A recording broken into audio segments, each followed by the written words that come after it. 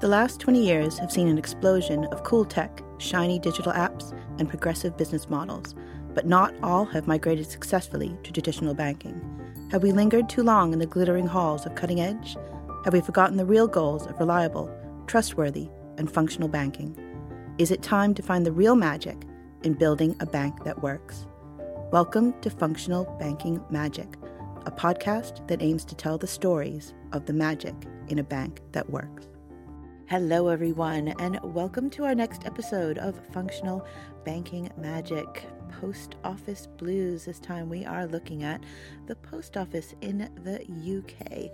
And our guest for today is Andra Senea, writer, researcher, and PhD student on finance technology and strategy. And I think our audience remembers her from over a year ago, where you came on to talk about research that you were doing on rural bank offerings and services in the UK. So we're again bringing you back for some of our research. But hello, Andra. Welcome to the podcast. Thank you very much for having me.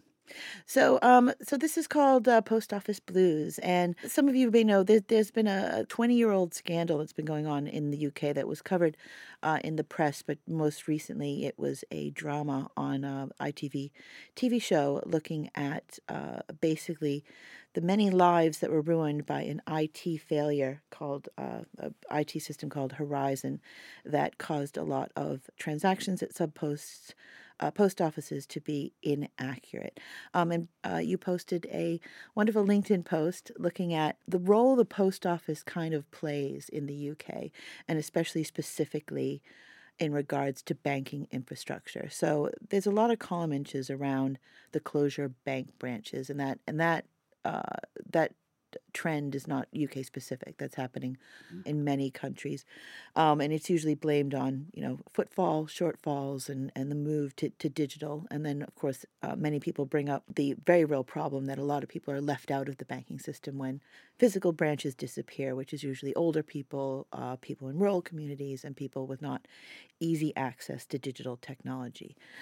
When this happens, specifically in the UK, an answer that comes back a lot is, well, when Barclays or NatWest or Lloyds, there are lots of banks available, close down in your village, you can always go to the post office and deposit your money and to do basic banking services. So I wanted to bring you in because I wanted to talk about how sub-postmasters, since they've been so sort of abused over the past few years, how did they become de facto bank branch managers?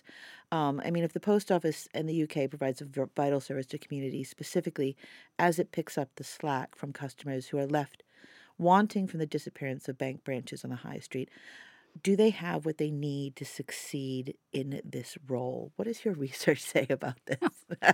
Go ahead. The floor is yours. Yeah. So I have to say that I stumbled upon a post office as a provider of basic banking services because while I worked in banking innovation, I had no idea that they do that. And I think my ignorance when I started academic research on banking pushed me to investigate further. And my perspective was initially to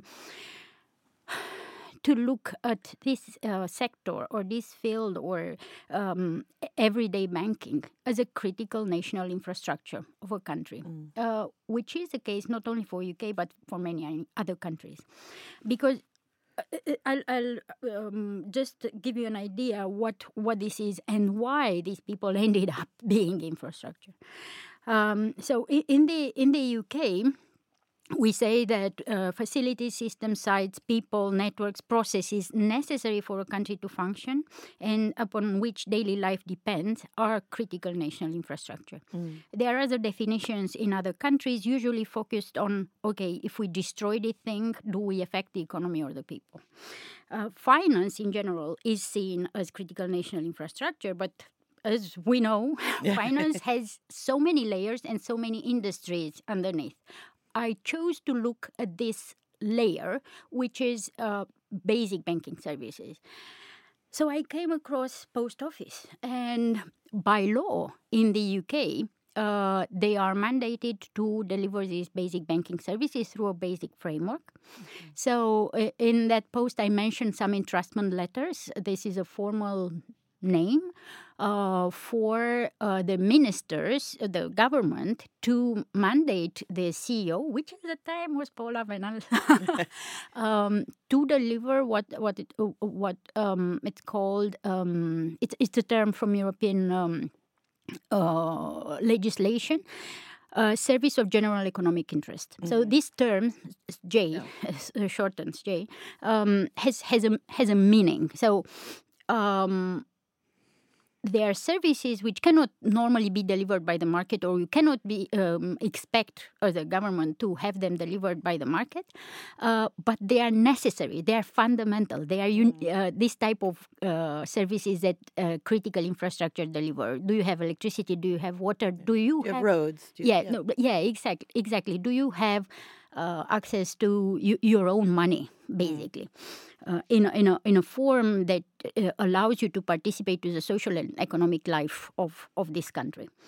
And we are looking, if we think about this basic banking services as infrastructure, we are looking at inside, the last mile delivery, So what the point of having a pipeline of water if it doesn't reach your home? What the point of having the fabulous financial systems that we have if you cannot access your own money and make payments? That's the same thing. So I was looking at this last mile, and I looked initially computationally. So I thought, how is it possible? I know you're very much a data researcher. I know you've got that, a lot of data on this. Yeah, exactly. So I thought, how is it possible that, with all these fabulous discourses in, finance and AI and so on, we don't even model this network. So other infrastructures, not only they are modeled, but they model the interdependencies between them. Here in the UK, we have a critical national infrastructure commission, of which finance is not a part, because we are a self-regulated industry. It's interesting. Sorry to interrupt you, but I mean, I know that the IT scandal and that happened, that was dramatized in the ITV show. Although I knew about it, the one thing the drama show kind of showed me that I didn't quite realize is I always assumed that when you saw a post office inside a convenience store or a village shop or a bakery, that it was run by separate people. It was just co-located. But normally, there are people that are running two businesses at the same time, which I thought was a bit shocking. I mean, how is that? If these points of nodes all over the country are considered part of basic banking services and critical infrastructure to the country, are they being given the resources to deliver that at all? In my view, no. And I might not have a complete view, but I did spend a lot of time analyzing what happened. The lack of transparency over this network is astounding. So in exchange for considering post office critical national infrastructure or deliverer of service of general economic interest, the UK government was allowed to fund the transformation of the network, which otherwise you were not allowed to, put money in a commercial company because of competition rules. Yeah. So when they did this, they promised two things. One, a set of access criteria, which were not well thought through, but they're there. And they are expressed in, 90% of the population in the UK lives within 3 miles of a post office. It doesn't mean much, but that's an example. And another thing was that we will maintain 11,500 points of service across the country. You don't know where they are. You don't know anything. Any methodology is not made public. Now, if these people are given what they are needed to run this, it's not visible because there is a typology of post offices and there is nowhere published. Yeah. So the typology would be, or the end of the chain would be, we have crown post offices. They are, I think less than 2% of the number of post offices in the country. And that's the post office that we knew in the middle of the town, the big building. there you expect all type of services. Then you have the agency ones, which could be anybody who takes a license. But here you have a wide spectrum. You have the chains like W.H. Smith, and you have McCall and other chains of convenience shops, and you have the real mom and pop shop, the guys that we've seen in Heritage, in Horizon scandal. And these guys run usually the outreach vans. So you could say W.H. Smith, okay, big company, blah, blah, blah.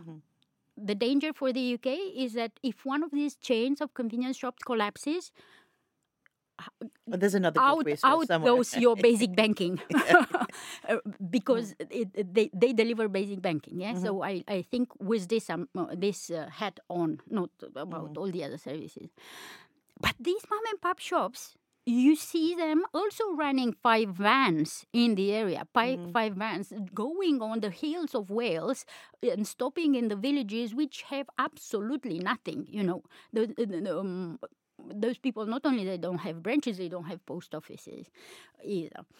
What these people were supposed to be given to do their job properly, they should fund their training. It's not fair that they are supposed to do all sorts of activities for which branches are dedicated, let's say.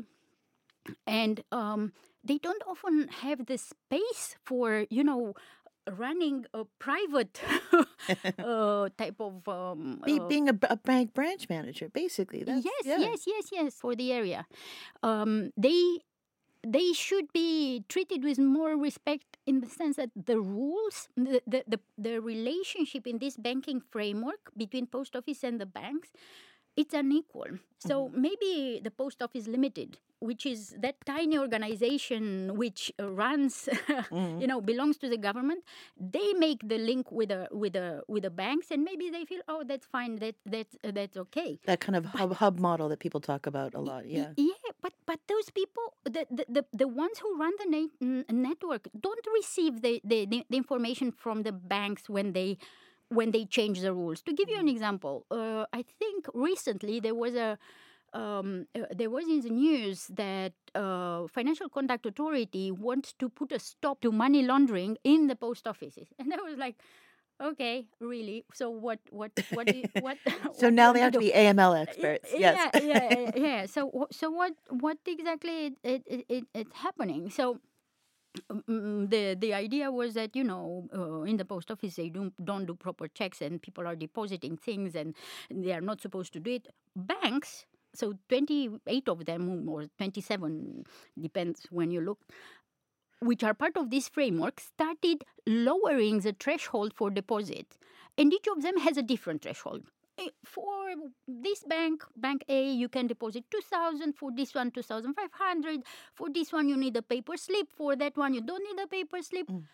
You have a guy in a van, and people come to him trying to deposit money. Let's say the ones who deposit money, like a small business, small businesses, small businesses, because banking is not only an individual choice. This type of basic banking, it depends on the area. So. I did field research this year, which brought me to tears, honestly. But so you go in Pembrokeshire, agricultural area, functions on cash. People in the farm work on cash. They spend cash. And the farmer needs to deposit and to get cash. This is how the area functions. And where they can go, assume that they can go to the nearest thing, which is a post office van, and it depends where the farm has the account. The guy in the van would tell him, okay, let's try to deposit this money. And they try, 2,000. It doesn't work. 1,800. The system says no. 1,600. The system says no. This is not a way to treat these people, And then you ask, okay, so this guy who tried to deposit the money will next time come to you? Because what the point, if it's trial and error? Maybe he needs all the money in his account, And he say, yeah, true. Maybe they will not. So I said, okay, so if they don't come to you, where do they go? And usually they mention the cities on the coast, which is a 30-mile trip, because this is where you have the branches. and you think, oh, I never heard about this distance. And whatever I was measuring, I was measuring, the closest point, the closest thing, all sorts of fancy models.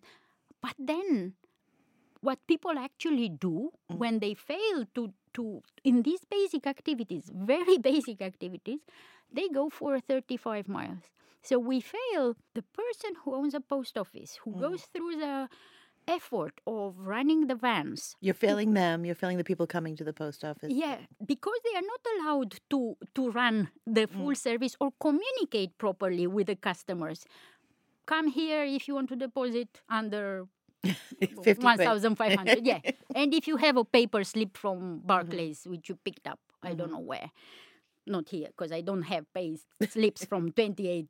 The burden put on them, the lack of communication for, needless to say, training for doing their jobs. And they don't have a choice. They cannot say, by the way, here I don't run basic banking services because anyway, I pay them from my pocket. What I'm reimbursed for these services doesn't cover my cost. You've seen in the movie that guy who was attacked because he was having a safe and he was having money. They got robbed. Yeah. So the assumption is that these people take money. They have money. They put themselves at risk. Yeah. For what? For £3? Yes. Or for £8? It's just. Is there a solution? I mean, I go back to, I do believe having access to basic banking services is a fundamental right. Absolutely. It's like being able to go to the hospital and have an education and, walk on the street. And, if somehow the country is supposed to provide basic banking services and it's failing dramatically in some cases, what's the solution to this then? First, not lying. Not covering things up. Yeah. I in the movie, people ask themselves sometimes it is ignorance or stupidity. Or incompetence. I don't believe that people are stupid. I don't even believe that they are ignorant. I just think that they didn't leave their nice offices to see what happens in this country. And how people really do banking, and I mean very basic needs. So I stayed this summer in many parking lots waiting for vans to come, banks usually, and they didn't. I tried to find out when these vans come, despite my huge amount of data. And they send you to Cora, the AI advisor, who is polite to the point that it makes you sick, and cannot tell you if that damn van will come or not. The physical unbundling of the banking services, it inflicted on the most vulnerable in the society. So we praised the unbundling, the digital unbundling, simply because we have good phones and we bundle on our phones for convenience the services that are good for us. And the people that are praising unbundling don't have a small farm in Pembrokeshire, Yeah. It's the unbundling. It physical unbundling doesn't lead to bundling, because in the post office you go, but you cannot pay your credit card. You can pay utilities. So if you want to pay the credit card, you still have to go to the branch if you're not digital. But if you go to the branch, to a mobile branch, you can pay the credit card with a check, but not the utilities with a card. And I was like, how? You need a degree to find out what you can do. For the most common things, these people are supposed to run around the whole area, miles and miles, and they cannot do it. So what's the solution, or what we can do? So first, stop lying. Look at the whole system of everyday banking. Buy services, because we dismantled it completely. And we have to figure out, if I want to deposit cash, assume that there are people who deposit cash, where you can do it in this country. And then you have a map. So ignore post office branches and so on. if I want to do this type of service, if I want to pay utilities, if I want to pay credit cards, the maps look completely different. And if we are to treat this seriously as infrastructure, and I think we are at the danger if we don't. We have to integrate with modeling the everyday banking infrastructure with the electricity grid and with the telecom. So if we said, everybody is digital, completely agree with you on that one. Okay, then we depend on something else. Yeah. If we say, but by the way, we still need the physical points, then you should know where they are, and you should know that on Wednesday you cannot do banking in half of Wales at all. So bad luck to you. So it's like the 1950s again. There are many ways.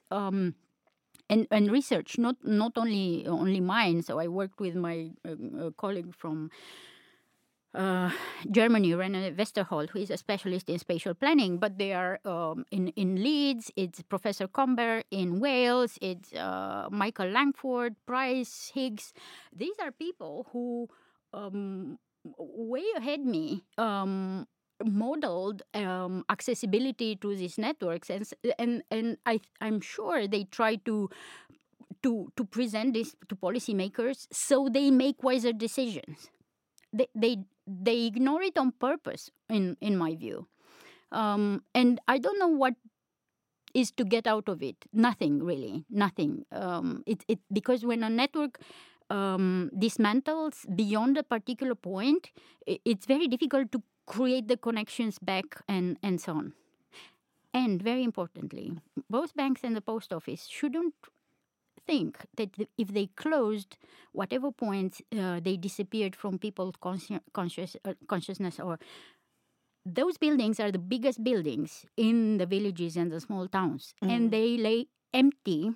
They still carry their signs on them. It's still written post office. It's a general post office. It's still written Lloyds and Barclays and HSBC, and they are empty and abandoned, and they are monuments of abandonment.